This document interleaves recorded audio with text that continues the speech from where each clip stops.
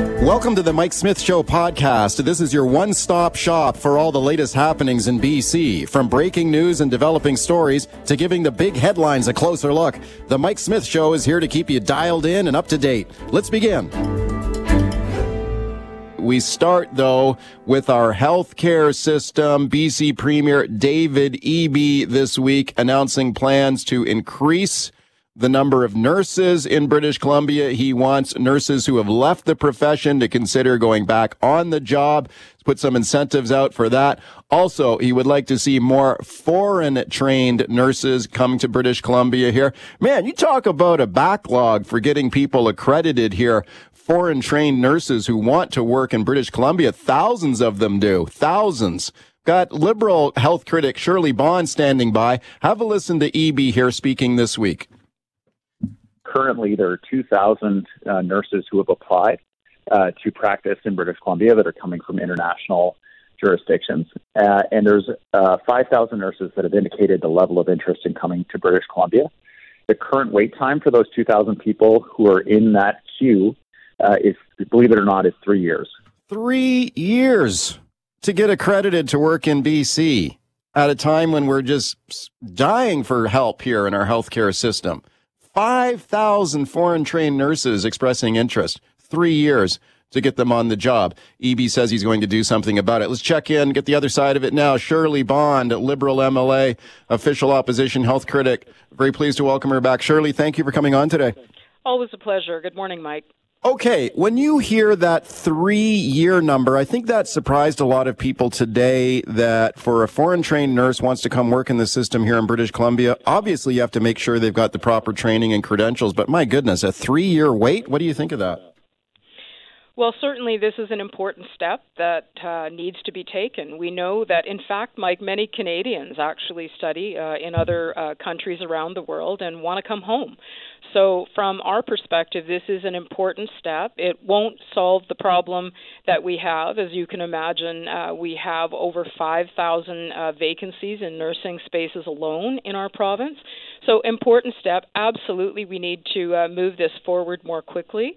And in fact, other jurisdictions have been working on this, like the province of Ontario and others. So important step, need to see it happen. Okay. Has it always been like this? I mean, when you think back to your days in government, the Liberal Party was in power for 16 years here. And I think the NDP has to accept responsibility for what's gone on here the last 5 years. But when you were in power, was there this kind of backlog to get foreign credentialed nurses on the job here? Well, I think what's changed, Mike, is the fact that we have a full-blown healthcare crisis going on. And so the demand is absolutely overwhelming in terms of healthcare professionals, not just nurses, but physicians as well. We had a strategy that looked at how we bring professionals, not just in the healthcare system, but elsewhere, to British Columbia. But obviously now, with the kind of situation we're facing in British Columbia, the need is even greater. So, of course, this is an important step. But my concern, Mike, as it usually is, and I know this won't be news to you, making an announcement is one thing, but actually attaching that announcement to timelines and metrics and deliverables so that we see outcomes on the ground is critical. And once again, another announcement, very few details. So, you know, we're going to be watching to see what exactly happens after the announcement's been made. Okay, well, he did say that the deliverables or the target here is to reduce this waiting period from 3 years for foreign-trained nurses to be put on the job here in British Columbia to between 4 and 9 months. What do you think of that target? Well, obviously, that's absolutely critical. But he also said, as you would note in his press conference, he hoped to have, hundreds of nurses in place in 90 days. So if suddenly we can make that kind of change where we're looking at 90 days, that's pretty surprising to me. So I guess the concern I have is that when we look at the overall need, yes, this is a step that we and many others have been calling for. In fact, we laid out a 30-day action plan last summer, which, by the way, the government didn't even bother to respond to. This was one of the pieces in that plan. But we also need to look at, Mike, retention. How do we keep the nurses that we have in the system there? We also need to look at training, and we need to be adding additional spaces. Finally, we see the government moving to do some of that. But, when you see a government that did not add a single training space for physicians, not one, and in fact, we saw a broken promise related to the Surrey Medical Program. Those are the kinds of lack of action that actually have long-term impacts on the system. So, yes. Well, okay, but this gets back into a long-running political fight between the two parties here, because the NDP will point the finger right back at you guys and say it was Kevin Falcon who failed to deliver a new medical school for Surrey back when he was the health minister. Well, let's be clear. The provincial, this government, the NDP, by the way, two-term government, they issued a press release and said that the first graduating class of the Surrey Medical School could be as early as 2023. Graduating class. And where are we now? The program might begin in 2023. So we are looking at the first graduating class of physicians under a 6-year government being in 2030. So, Mike, I certainly understand that, Minister Dix and Premier Eby want to look in the rearview mirror, but this is a two-term government. And every day I hear from healthcare professionals that they have never seen it this bad. So, obviously what matters, Mike? Outcomes. We need to see outcomes on the ground, and that's exactly what we're going to hold the government to account for. Okay, well, the NDP are saying that the health authorities were pushing your government back in 2008 to open a medical school in Surrey. Why didn't it get done when you guys were in power? Well, let's be clear. We opened 3 medical programs across this province in communities where that had never happened in history before. So we opened programs in Kelowna, Prince George, and Victoria. And when you think about that, think about the implications of training physicians for the first time in history in British Columbia in those centers. So, I understand, we can continue to look back, but we also have to, hold this government to account for an almost 6-year record. And when I look at what matters most, it's one thing to make an announcement, and it's something else to be able to deliver that. And okay.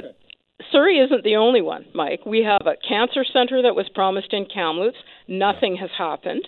It's not just one. It's other circumstances as well. Let me ask you about another issue we'll be discussing later on the show, and that is surgical wait lists here in British Columbia. I'll be speaking to a Kamloops man who had his hip replacement surgery canceled twice. And at that point, he just said, to heck with it, I'm getting it done in Mexico. So he's planning to have his surgery done there in a foreign country rather than continue to wait here. What do you think about surgical wait times in the province right now? Well, obviously, there have been challenges because of a pandemic, but we need to continue to add capacity to the system. And we have been very clear. And, the NDP once again try to talk about us looking at not supporting publicly funded health care. Of course we do.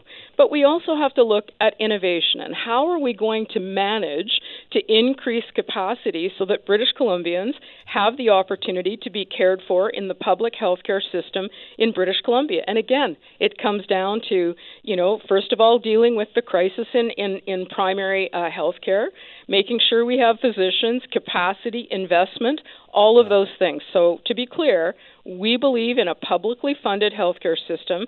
And that, gentlemen, I hear about wait times all the time in the province. So we have a healthcare system in crisis. And so we need to deal with it from an overarching perspective, looking at how do we add capacity from an infrastructure perspective, from a staffing perspective. All of those things matter and contribute to those additional wait times. Thank you for your time today. I appreciate it. Always a pleasure. Thanks so much, Mike. Okay. Let's talk about the U.S. actor who walked across the border after he was stuck in Vancouver. This is a very funny story. The actor's name is Joel McHale. He's best known for his role on the U.S. Sitcom Community. He was filming a new project in Vancouver before Christmas, missed his flight. He decided to walk across the border. That's very interesting. Have a listen to this. I got Len Saunders standing by to discuss, but listen to Joel McHale here telling this very humorous story to Jimmy Kimmel. Have a listen. And I missed my plane because we worked late, and so I thought I'll take an Uber. And it said $220 to get to Seattle, and Canadian dollars, that's like $8. And the guy, as soon as I got in, he was like, "Yeah, I can't go over the border." And I was like, "Are you a criminal?" And because that'll be a great story. And he said, "No, because if I go into America, then that means I'll be working in America, and then I'll be in trouble." And I was like, that makes no sense at all. But just get me to the border, where then he told me cancer could be cured with breathing. And did he really? Yeah, we had a whole hour and a half. I was like, "Tell me more." And I'm being cured right now. And then he was like, "There's lots of Ubers on the other side." And then it became Fargo. It was snowing, and there was nobody there. There were no Ubers on There was no Ubers. There was hardly any guards. They were like, there it is. Oh, you brought video. So I walked into Blaine, Washington with my luggage. I met a guy named John from Victoria. Where'd you meet John? We met in the Wheelhouse Bar. Really? Where a very drunk man said, "I'll take you guys." I was like, "I don't think so." Then we took a 2-hour. They were like, "We can get you as far as Bellingham," which is about an hour or less than an hour away. It worked out great. Okay, Joel McHale there in conversation with Jimmy Kimmel. Let's discuss it now with Len Saunders, immigration lawyer. He's based in Blaine, Washington. Hey, Len. Hi, Mike. How are you? I'm doing great. I thought it was a funny story that he told there. Certainly the part that jumped out to me there was that it hardly any guards at the border here. Is that typical? Is it just pretty easy to just walk across the border there? Well, yeah, especially I think he entered at night. I actually watched that clip on Jimmy Kimmel, and I was laughing because it was pretty accurate. But, night shifts, they'll maybe have 2 lanes open coming south and, maybe another half dozen officers inside. So I've been there 2 a.m. where there's literally no officers and nobody coming through. So it's definitely a ghost town, not only at the Peace Arch Port of Entry, but inside, in Blaine itself, in the city. Is it possible to just walk across the border without encountering any border officials, or somebody checks your passport or something, don't they? No, so what he would have done was he would have got dropped off on the Canadian side, probably by the duty-free shop, and then he would have walked south, but it's not very pedestrian-friendly. There's no bike lanes, there's no sidewalk. You're literally walking on Highway 99 through Peace Arch Park with cars, screaming down if it's busy. And so he would have had to have navigated in the snow, walking up to the actual port of entry. And then he would have gone inside, shown his passport, and then walked through kind of a lonely walk, about a half-mile walk into downtown Blaine. And I think he mentioned it was like going into Fargo in the middle of winter. That's Blaine. At 10 o'clock at night, there's nobody there when there's a snowstorm. It's dead. Yeah, it's very interesting. There's been some other viral videos and TikToks here lately about people doing the same thing. They get stuck in a snowstorm and just walking across the border. That's interesting. Blaine, Washington, that's an interesting little town you're in there. Is it typically pretty dead in the winter time? Oh, absolutely. After 5 o'clock, there's a few restaurants open. There's the one bar that this actor ended up hanging out, I guess, for an hour or so trying to figure out where he was going to go. So his description, I hate to say, was pretty accurate. There's not a lot going on in Blaine on a snowy evening in the middle of winter. Hey, Len, let me ask you about another story in the news, and that's the deal between Canada and the United States to try and improve this Nexus backlog. There's a lot of people who like using this Nexus system, especially if they're frequent travelers back and forth across the border. But man, oh man, you try to get a Nexus card now or get a renewal. How bad is that backlog now? Well, it's still, I think they say it's about 200 or 250,000 applicants.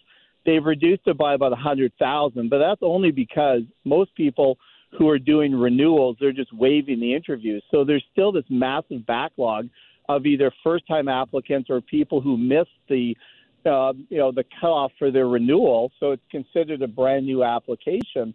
But it's interesting because the story that broke yesterday through the media initially said that they were looking at doing an interview, let's say, at Vancouver Airport, and then you hop on a flight and do the interview somewhere within the U.S.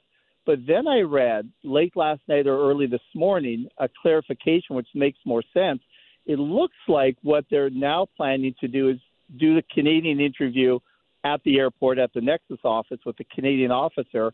And then when you go through U.S. immigration at pre-flight clearance at the airport, you'll then speak to an American officer within that kind of area where you're in the secure kind of gates to get on a flight to the U.S., which makes more sense unless you're rushing for a flight, because doing two interviews, you're looking at probably an hour.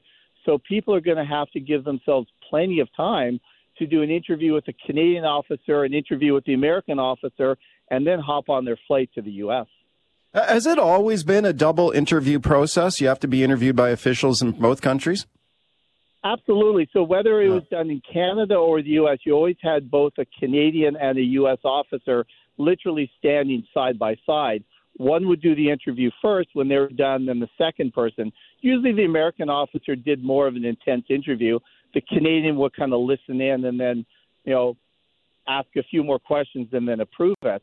But you have to have both sides do that in-person interview. Yeah, what do they ask you in the interview? What's the purpose of it? Mostly if you have any past criminal convictions or arrests, immigration violations, customs violations. Those are the big issues that make people inadmissible or ineligible for the Nexus program. Speaking of Len Saunders, Len is an immigration lawyer based in Blaine, Washington, talking about the border crossing there, the Nexus backlog here, this workaround deal announced yesterday between Justin Trudeau and Joe Biden at the Three Amigos Summit in Mexico. How reliant are some of your clients or people that you deal with on a daily basis, Len, with that Nexus card? Because I've talked to people, this thing is like a gold card for them if they can get it, if they're frequent travelers. Oh, absolutely. I have lots of Canadian and American clients who go back and forth on a daily basis. They live on one side, they work on the other side as a nurse, doctor, whatever. And they say to me, if I don't have this card, I might as well quit my job or move to the other country. So people value their Nexus card. So do I. I make sure mine is always current and my family's too. Yeah. And how long does it last before you have to renew it again? They're good for 5 years. So it always expires on your birthday 5 years later.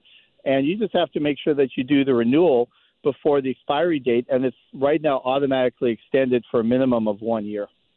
Talking about crossing the border into Washington State, the backlog for the Nexus cards are trying to fix it. My guest is Len Saunders, immigration lawyer, Blaine, Washington. Let's go to your phone calls here. Susan in Port Moody. Hi, Susan. Go ahead.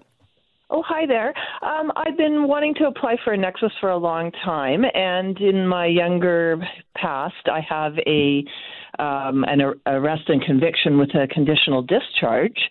So there's not even a pardon to apply for, but there is an arrest on my record. How big of an effect do you think that would have in me getting a Nexus card? Ooh, good question, Len. So a conditional discharge is actually considered a conviction for U.S. immigration purposes.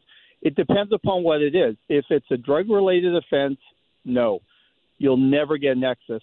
If it's non-drug related and the equivalent of a U.S. misdemeanor, which is a summary offense in Canada, and you only have one, like a DUI, you're eligible. And a great example is former Premier Gordon Campbell. When he got his DUI in Maui back in the early 2000s, he would have been eligible only after 10 years, though. So it has to be more than 10 years ago, one conviction, misdemeanor or summary offense, non-drug related. Susan, would you care to tell me what the conviction was for? Yeah, I will. I try and forget it, but it was assault, actually. Assault. Okay, Len. So what about assault convictions or summary offenses? So I think she's fine as long as it was more than 10 years ago. She's fine to apply. Okay, Susan, thanks for sharing that. Curtis in Burnaby. Hi, Curtis. Go ahead. Hey guys, yeah, a little bit off the topic or funny story is my wife and I applied for the second go around. Our old Nexus card was about to expire in 4 months or something like that, and so filled out the documentation, everything online. I believe I paid with it for a credit card. And thought, okay, I'll wait and there'll be an interview. Well, no interview. I got the Nexus card, the new Nexus card, about 4 months later, and then they refunded my money as well. Oh man, you scored big time here. I guess. Wow. So you didn't have to do the interview, and you got your money back. Yeah. Okay, and is the Nexus card working for you? Oh, for sure. Yeah, it doesn't expire for another 4 years, I think. Oh man, how do you get a deal like that, Len? That sounds pretty good. I haven't heard of that, so I think he's very lucky. So congratulations, you got it for free. That's weird. That's kind of strange. Okay, thank you for that, Curtis. Well, maybe that was a mix-up. Karen in Surrey. Hi, Karen. Go ahead. Oh, hi there. I travel across the border regularly, actually probably 2 to 3 times a week to Blaine. And for various reasons, whether it's staffs, et cetera. But we, during COVID, our Nexus expired. We applied right away. We got it pretty quick. And it's the best thing we ever did. We are using it all the time. And for the comment that there's nothing going on in Blaine, I would like to challenge you on that. There's so much going on. The best golf. We golf there all the time. We go to Drayton Harbor Oysters for the best oysters I've ever experienced. There's Semiahmoo Hotel, which has so much to offer there. It's just a great little community. And during the storm, I'm sure it was dead like everywhere else. Downtown Vancouver was dead. But it's the story about the actor, that was pretty funny. I mean, it is, I can't imagine. I've been there when it's been snowing in Blaine, and the roads aren't very safe. But it's a great little town. But going across the border has never been a problem for us.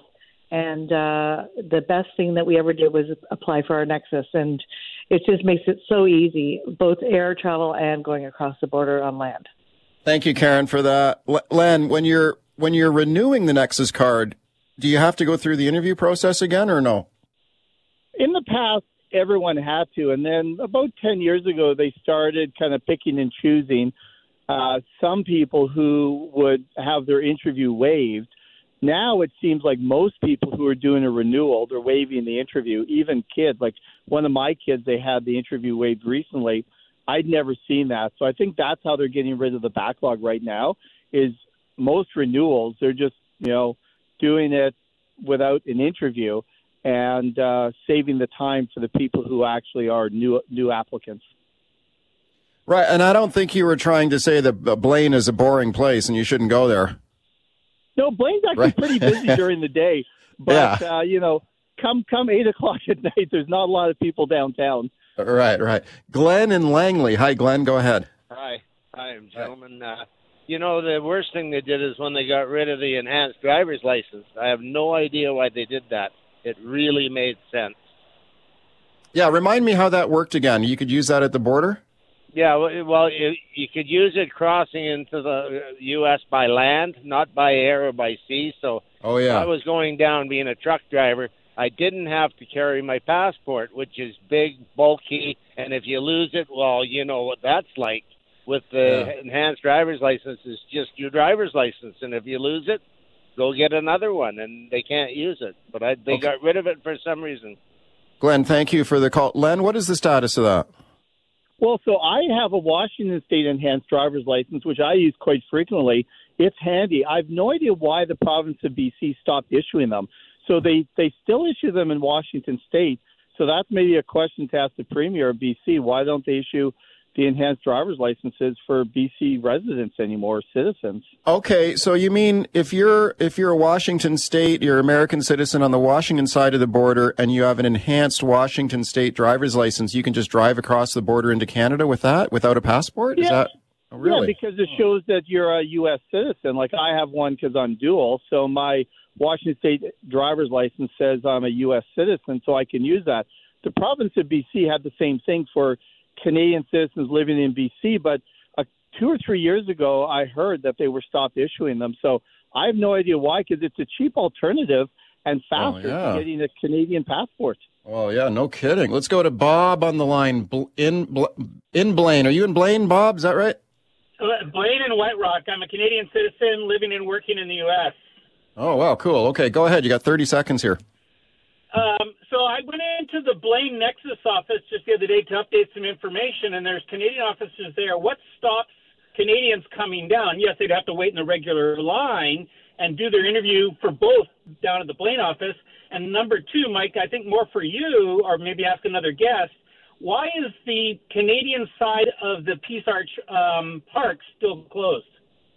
20 seconds, Len. Go ahead.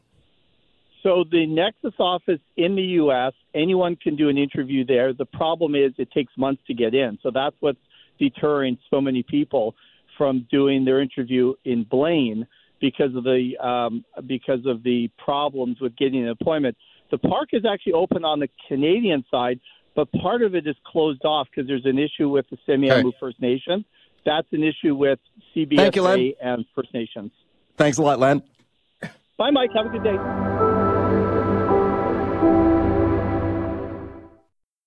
All right, let's talk about our stressed out and overburdened healthcare system now, especially if you are on a wait list for surgery. This can be very frustrating if you're waiting weeks and weeks and weeks for surgery, especially if you're in discomfort or pain. My next guest had his surgery canceled. He said, now, to heck with it, getting the surgery done in Mexico. Let's check in now with Doug Andrew on the line from San Jose, Mexico. Doug, how are you today?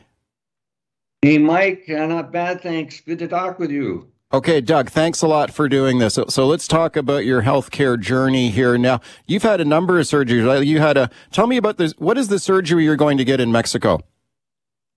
You were slightly mistaken. I actually had my hip replaced in Canada in Kamloops in August. I've been waiting now since originally 2016 for a knee replacement.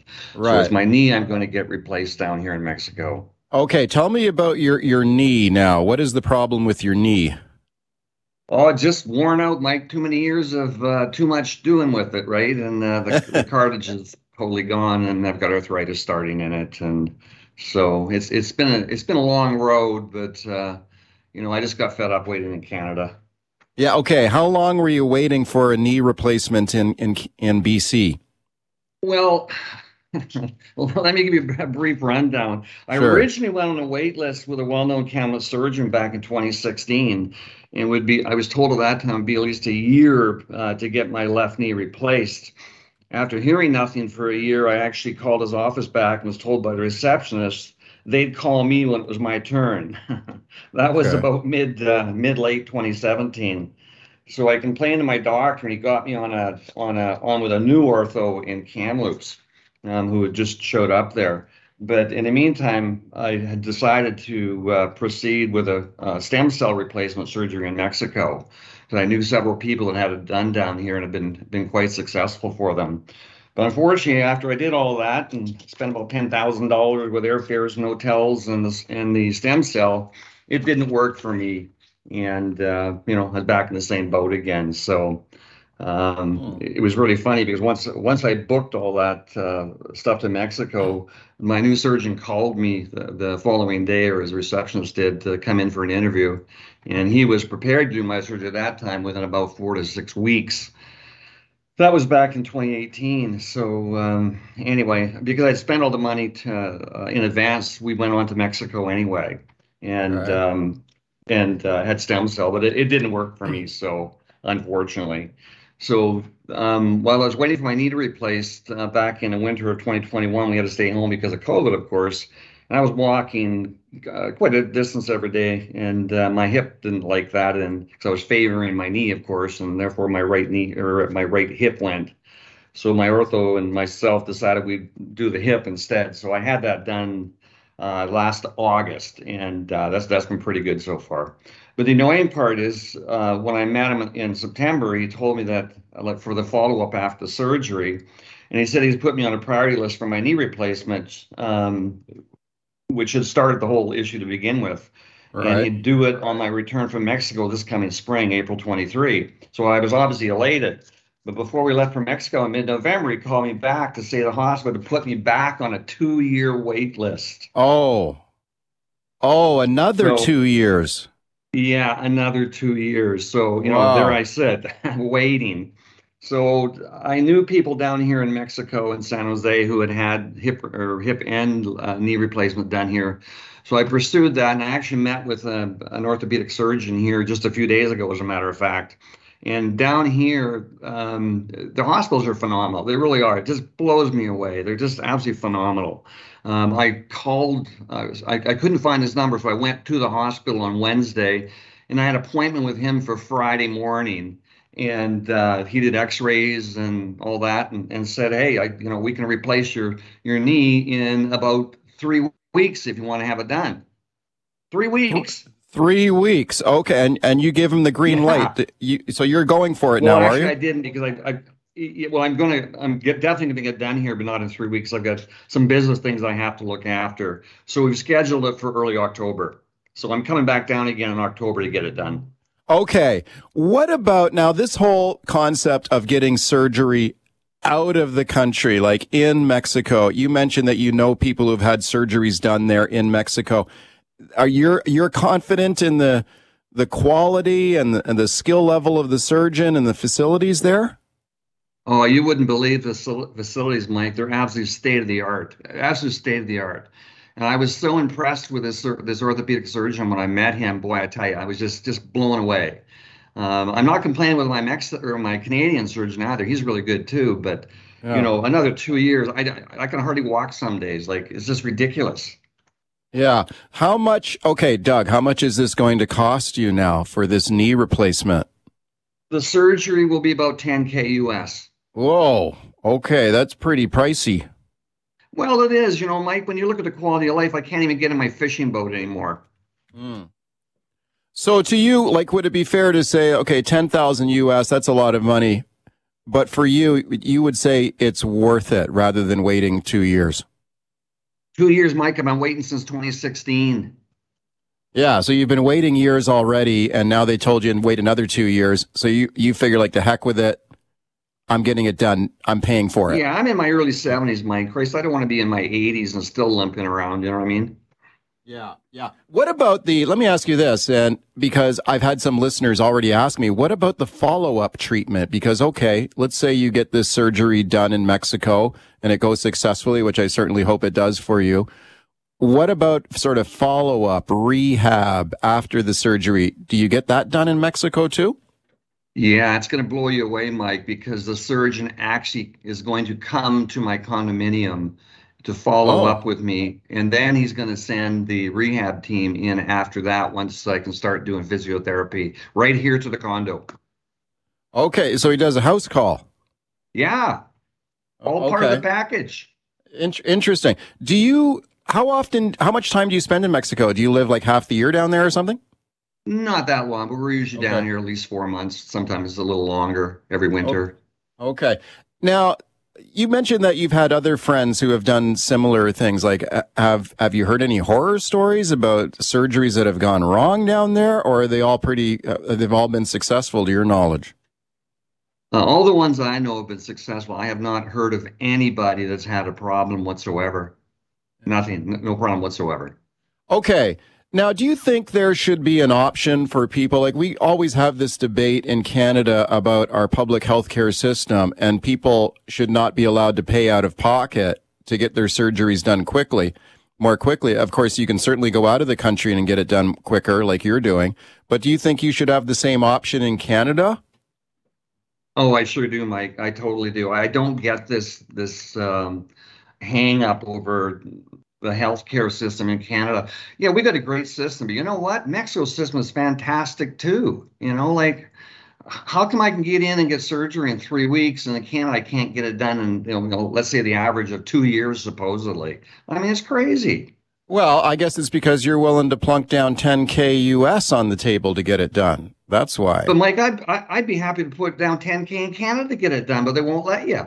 Right. Look at the Canby Street Clinic, and there was one in Kamloops that have both been shut down and been fighting in court for how many years now, right? Like what? It makes no sense to me. I talked to my orthopedic surgeon, and he tells me that he could probably do another at least 3 surgeries a week, maybe 5 surgeries a week, but he cannot get the hospital time. Yeah, right. I mean, certainly the demand is there to do more surgeries, but they just don't have the capacity to do it. Is that what they're telling you? Well, yeah. In the Camels, we just spent, I don't know how many millions of dollars on this new tower, and we got 1 new surgery award out of it, apparently. Like one out of, what was it, $100 million we spent? Like crazy. All right, Doug, thank you for sharing this story today. I wish you luck on your journey here with your knee replacement surgery. I hope it all goes well here for you. And thanks for taking the time to talk to us today. Okay, Mike, thanks. Good to talk to you. Thanks for listening to the Mike Smith Show podcast. Can't wait for the latest episode to drop? Tune into the show live from 9 to noon on 980 CKNW. Want to reach out to me personally with a question or comment? Send me an email, mike@cknw.com. Thanks again for listening.